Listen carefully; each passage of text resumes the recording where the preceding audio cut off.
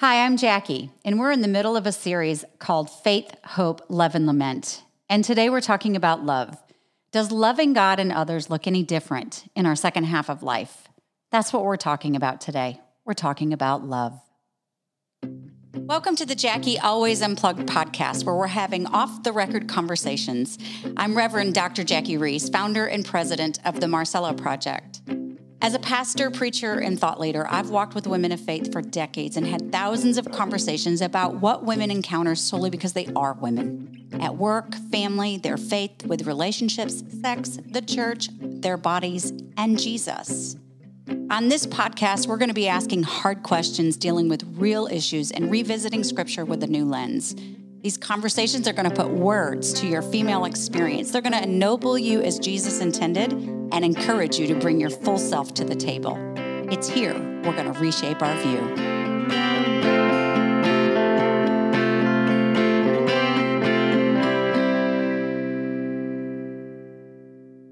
Welcome back. We're talking about love today. You know, when we were younger in our faith, we learned a whole lot about God's love, right? Things like, we love God because he first loved us. That's what 1 John 4:19 says. When I first came to faith, I actually found it hard to love God, mostly because I think it's hard to love someone you don't know. And I knew that Jesus died on the cross for my sins, but that was pretty much all I knew about Jesus. And when I came to seminary as a brand new believer, I remember wandering around on campus and people would constantly be throwing out this statement, I want to be more like Jesus. And I remember thinking in my brain, how can I be like someone I don't even know? How do you be like someone, let alone love someone you don't know? That was my quandary. I remember while I was in seminary, there was a woman who was probably about 20 years older than me. And she shared with me that, she talked to Jesus. She prayed with him for an hour in the morning. And I thought, wow, how do you do that? Like, what do you have to say? And I thought, well, I think I'll give it a shot.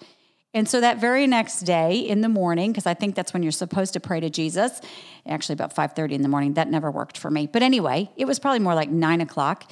And I went into my bedroom and I told my children, who were very young at the time, I'm going to lock you out of the bedroom. And I do not want you to knock on the door or call for me unless there is a fire or blood. And when I say blood, I'm not talking about a little scratch. I'm talking gushing blood. That's the only reason you're to come into this room or knock on the door. And I remember I took off my watch and I laid it on the bed and I got on my knees to pray because, that's how you're supposed to pray. And I tried it. Like I tried to say everything I possibly could to Jesus. And when I finished, I realized it had been only like 5 minutes. It's really hard to love someone you don't know. It's really hard to talk to someone for a very long time that you don't know. I came to know God's love through the scriptures. That's really the first place that I got to know about God's love. And I suspect that's true of you too. Stories like, probably one of my favorite, the prodigal son, right? In Luke 15.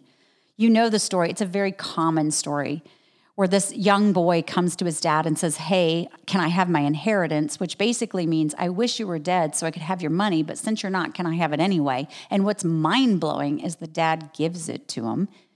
The boy goes away and lives this really wild life, right? He blows the whole inheritance. He ends up living with the pigs, and he decides his dad's servants are living better than he is, and so he's going to go home. Now, I want you to stop and just think for a minute. What did the son look like? What did his hair look like?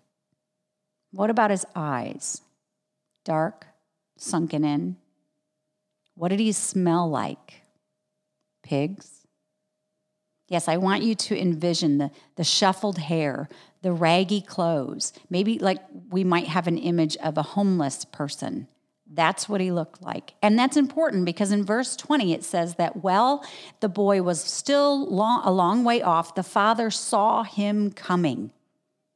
Now, what do you think the father saw? The very same thing that we have in our minds, right? The point is he knows what the son's been up to.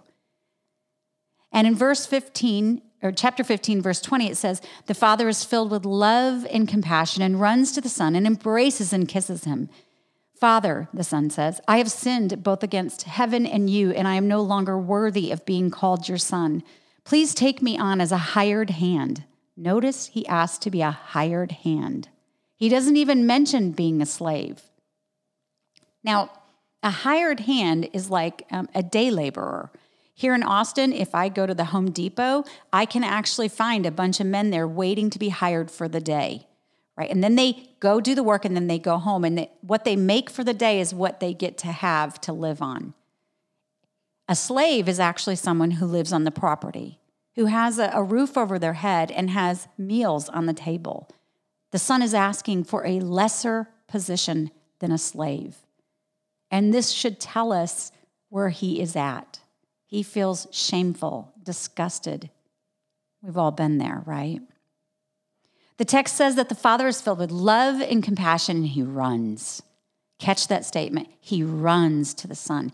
It's the only time in the scriptures where God is pictured as running. And in that culture, like think about it, a man wore long tunics, right, down to the bottom of their legs. What would you have to do to run? You'd have to pull the garment up, right, and show the legs. A man showing his legs would be considered shameful, humiliating. I love this description of what God is willing to do to redeem us. Philippians 2 tells us that Jesus humiliates himself on our behalf. These are the stories that we learned, right? The father says to the servant, quick, bring the finest robe in the house and put it on him. Get a ring for his finger and sandals for his feet. In that culture, a slave didn't wear sandals. Only free people wore sandals. Do you see what's being revealed about our Father? He's willing to humiliate himself. He's willing to set us free and allow us to be fully accepted. It was through stories like that that I came to learn God's love for me was unconditional and everlasting, and that made me feel very secure. It actually allowed me to get on with other things, to grow up, because my relationship with him was settled. I didn't have to keep working at it or fear that I was losing a relationship with him. This is what ordering is all about. Remember, we talked about ordering, disordering, and reordering. I was being ordered by God's love through the scriptures, and I suspect you were too. But as I went along in my faith journey, I discovered there were other ways that I could come to know God's love. Some of those ways really weren't talked about or celebrated in my conservative faith tradition and still aren't.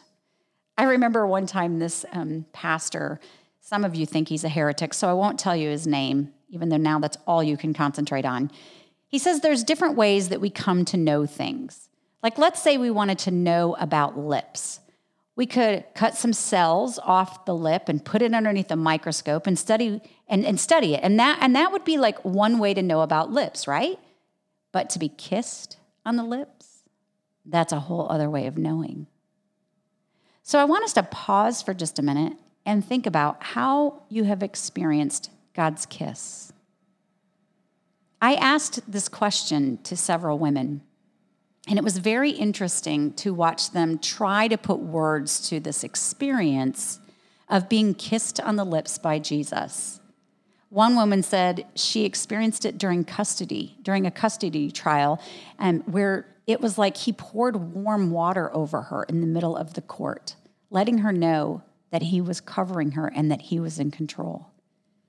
Another woman said, when I was a prodigal daughter and went back to Jesus, I felt his love surround me like a cocoon, totally encased in his love. It was very tangible. Another woman said, in a bouquet of roses that were a response to a whole lot of fist shaking at the heavens that day. Another woman responded, I was in the darkest, emptiest pit of nothingness and despair and literally heard the voice say, well done, my good and faithful servant. What was interesting to me when I had women answer this question was I found, like I do, that they have a hard time putting words to this being kissed by Jesus. To me, it's much like when I stood on the edge of the Grand Canyon. If you've ever been to the Grand Canyon, you know what I'm talking about. It's just enormous and well, here I am. I can't put words to it. It's awe-inspiring. There is this wonder, this gut thing that happens. And then you take a picture. and you share it with someone else. And well, the gut thing isn't quite being transferred in the picture, is it? It just can't translate, and it's hard to describe, but it doesn't make it any less real. 1 John 4:19 tells us that we love God because he first loved us. And then we learn that our response, our maybe outpouring to God's unconditional, everlasting love is to love God and love others. But that's a whole lot easier said than done. And I was wondering, how does love look in the rearview mirror? In older age, looking back on it. And I decided to speak with my friend and colleague, Barb Hazeki, about it. I've known Barb for decades. Even though I've trained Barb to become a preacher, she's actually what I call my pastor, because she's the one I go to when I need to talk about Jesus and life and how this really looks when the rubber meets the road. And I want you to listen into our conversation as we talk about what it looks like to love God and love others as we've aged.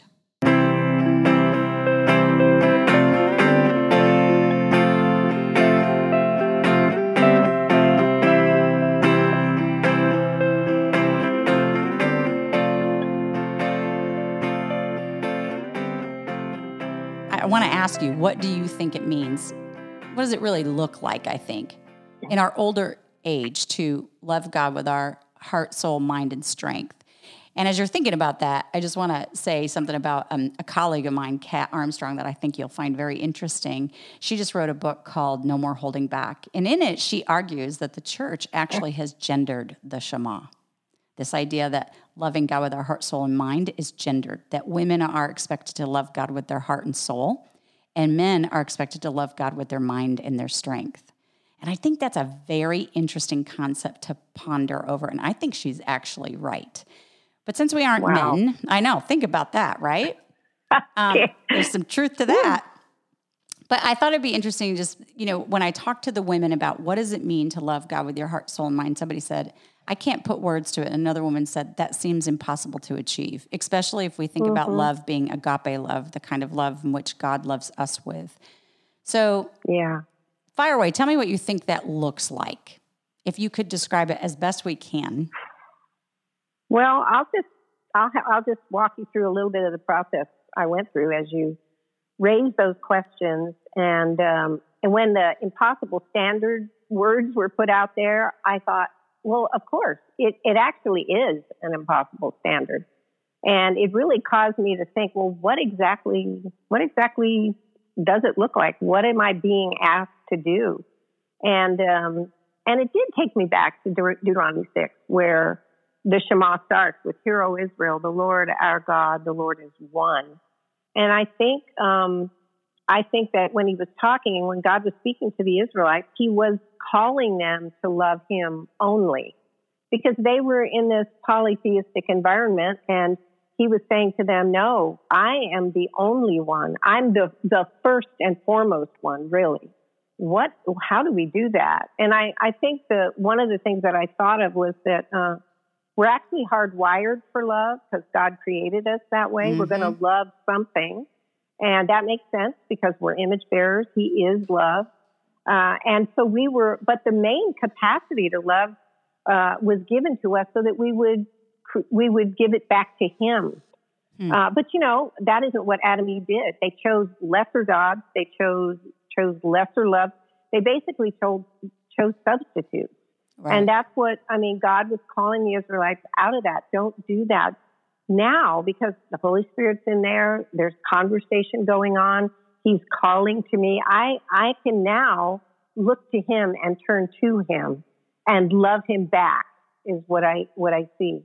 But then there's that big word where he says, love God with all our heart, soul, mind, and strength. And I go, yeah, Lord, I want to love you. The fact that I even want to love you is a function of you giving grace for that to happen. Yes. I wouldn't have done it on my own. He wanted me, and he pursued me. And I turned around and said, okay, one day. But I don't do it all the time with all my heart. And that is the part that is really, that's the hard part of this, I think, for me, And so that's where grace comes in again. I started thinking about this and I was like, why doesn't that wreck me all the time? That I don't love him with all my heart, soul, mind, and strength. And it's because there was somebody who finally did. And that was Jesus. He did it. He lived the perfect life that I couldn't do. I could not do that. So but you hide in his life, basically, like Paul says, in Christ. That is exactly what I've learned to do. I rest in that fact that he was the one who fulfilled that covenant promise. He's the one who made the covenant with the Father the way the Israelites couldn't do, and the way I can't do, and the way none of us can do perfectly, but Jesus did. And that's been huge as far as resting in what he did and remembering it. So then when I hear that scripture now, or that verse about, or that call to love God with my whole heart, soul, mind, and strength, instead of it inducing guilt, what really comes up is gratitude. Well, I'm so glad, Lord, that somebody finally loved you the way you deserve to be loved. And now I can rest in the work that he did.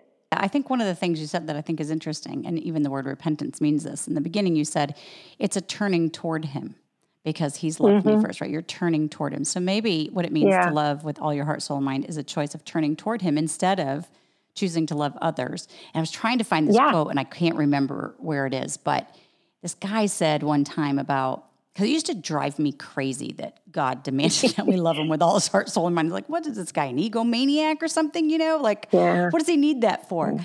And then I realized what he's actually doing is very much what you're saying about setting it in the Old Testament context where there were multiple gods, right? He's actually saying, don't chase after those ones. Don't go after them, because if you do, they're going to actually put you in bondage. You're going to experience and introduce some sense of injustice into your life, someone's life that you love, or the world in which you live and move.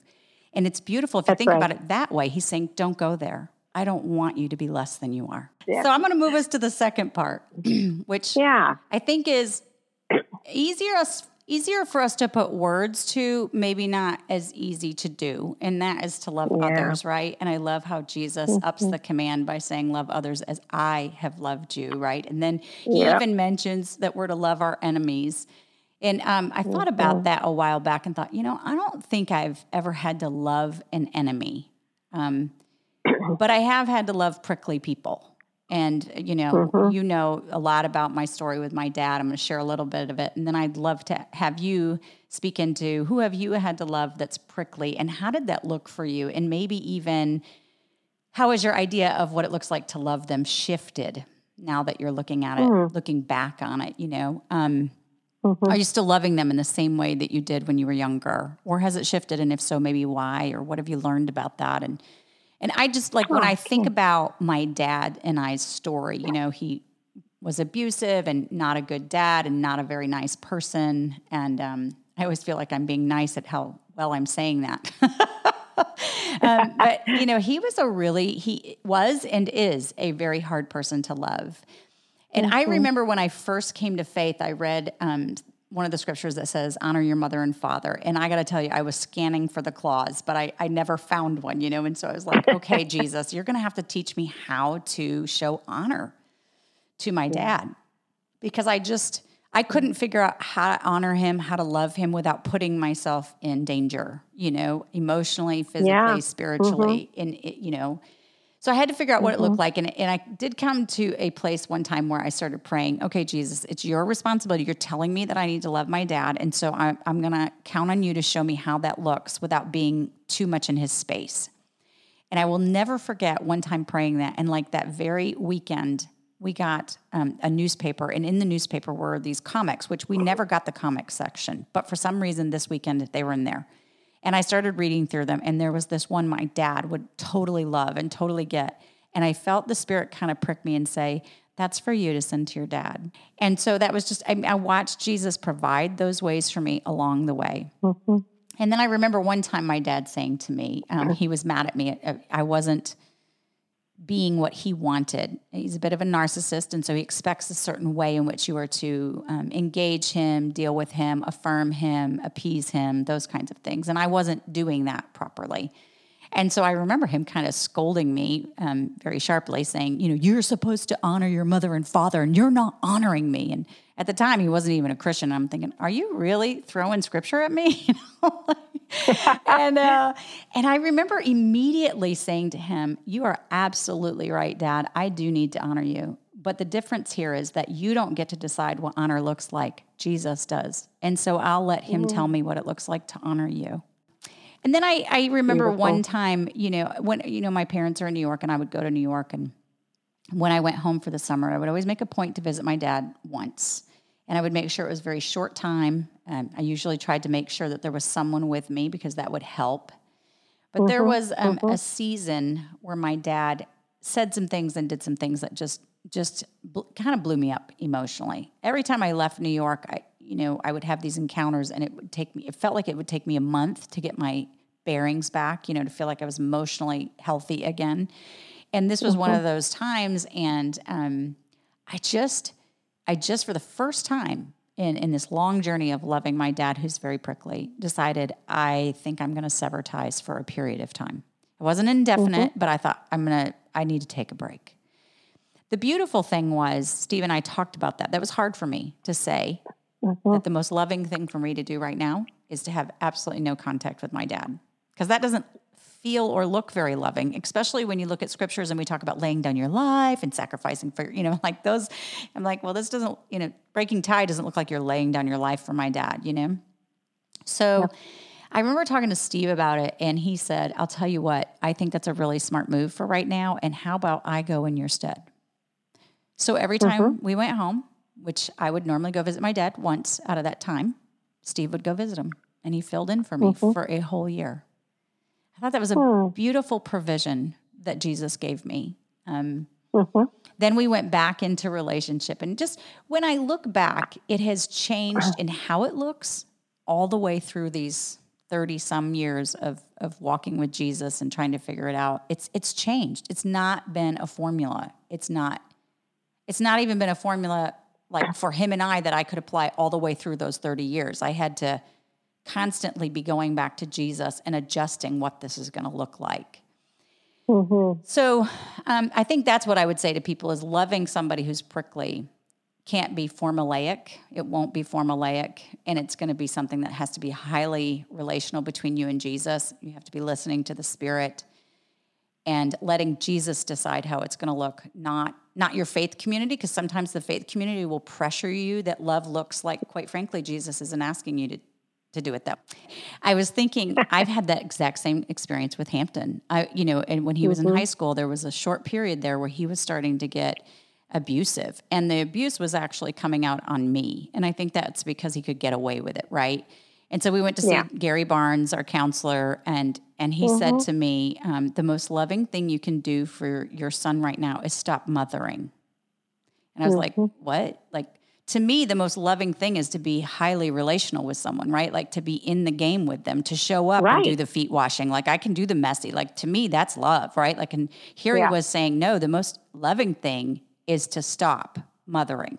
Like you're just not to make any decisions. You're not to engage any conversations. You're not to inform him of any things. You're not to, don't cook for him. Like just stop. And I was like, oh my God, you're asking me to do the hardest thing in my life. Stop being relational with someone I love. Yeah. And it was the most loving thing that I could do. It is. It often is. And even more recently, I have been doing similar things that you just described, Jackie, where I've been praying because we are not physically close now to our son, and he is living away from us. And I was used to, even though we stepped away and took steps back, we were still very, informed and involved. And the Lord was continuing to pry or just kind of move us out of the picture. And finally, I became okay with that. And then I realized, yes, but how do I love him way over here? Right, and I've also sensed from time to time at different moments where the Lord would say, send him that song or just a quick text. I used to think I had to get on the phone with him. And when we were on the phone, the conversation might start out okay, but it would always tend to just go to bad places.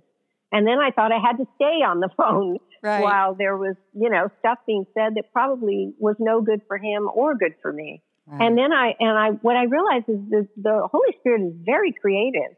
The idea that Steve could go in your stead, that's a creative alternative. Why do we feel like we have to be painted into a corner and it has to look the way it used to? No, it's a relationship. They grow, they ebb, they flow, and it can be lots of different things. Like in your later years, you're looking back. Okay. What did you see that has shifted? That actually was a lot easier to answer than I thought it was going to be. Because I'm 70 years old now, so there's a lot of life behind me. But I think it's the whole concept of loving your neighbor as yourself. And what has shifted for me, and I would say definitely in the last decade, and I'm sad to say that it took that long, but I have learned to be gentler with myself, to have compassion on me. That wasn't even in my vocabulary 10 years ago. I had no idea, but I'm a recovering perfectionist. Mm-hmm. And so I was very hard on myself, and I thought that life had to be done a certain way, and I thought I had to do it a certain way. I thought I had to be somebody that I wasn't, and I always felt like I was falling short. And all those prickly people in my life didn't help, and given me compassion for myself and said, basically, I love you. I love you just the way you are. And so, well, what's interesting I hear you saying is he's taught you that what it means to love your neighbor is that you're the neighbor. Yeah. You're the neighbor that needed loving. Yes. And I think I've forgot about myself for decades and decades with a large family and moving all the time and all the things that have occurred. It was just like I was on the back burner. And so when I started to realize I need to be healthy too, and it really looked like letting God love me the way he always wanted to. It was really just, he was saying, would you just receive my love for you? And I can remember sitting in a counselor's office and talking to certain people, and Jackie, you're one of them. There was a time when you would say, or others would say something really nice to me, and it makes me teary now. I would tear up because I could not hear soft words, My internal dialogue was very harsh towards myself. And it has softened over the years because I think I really finally believe, or at least nearly finally, that I am his beloved daughter. Yeah. I leaned into his love, and he has rescued me, and it makes me want to lean in toward people too, and look them in the eye, and even if I don't say it with my life and with my heart and whatever, I basically say, I know you need a rescue too, don't you?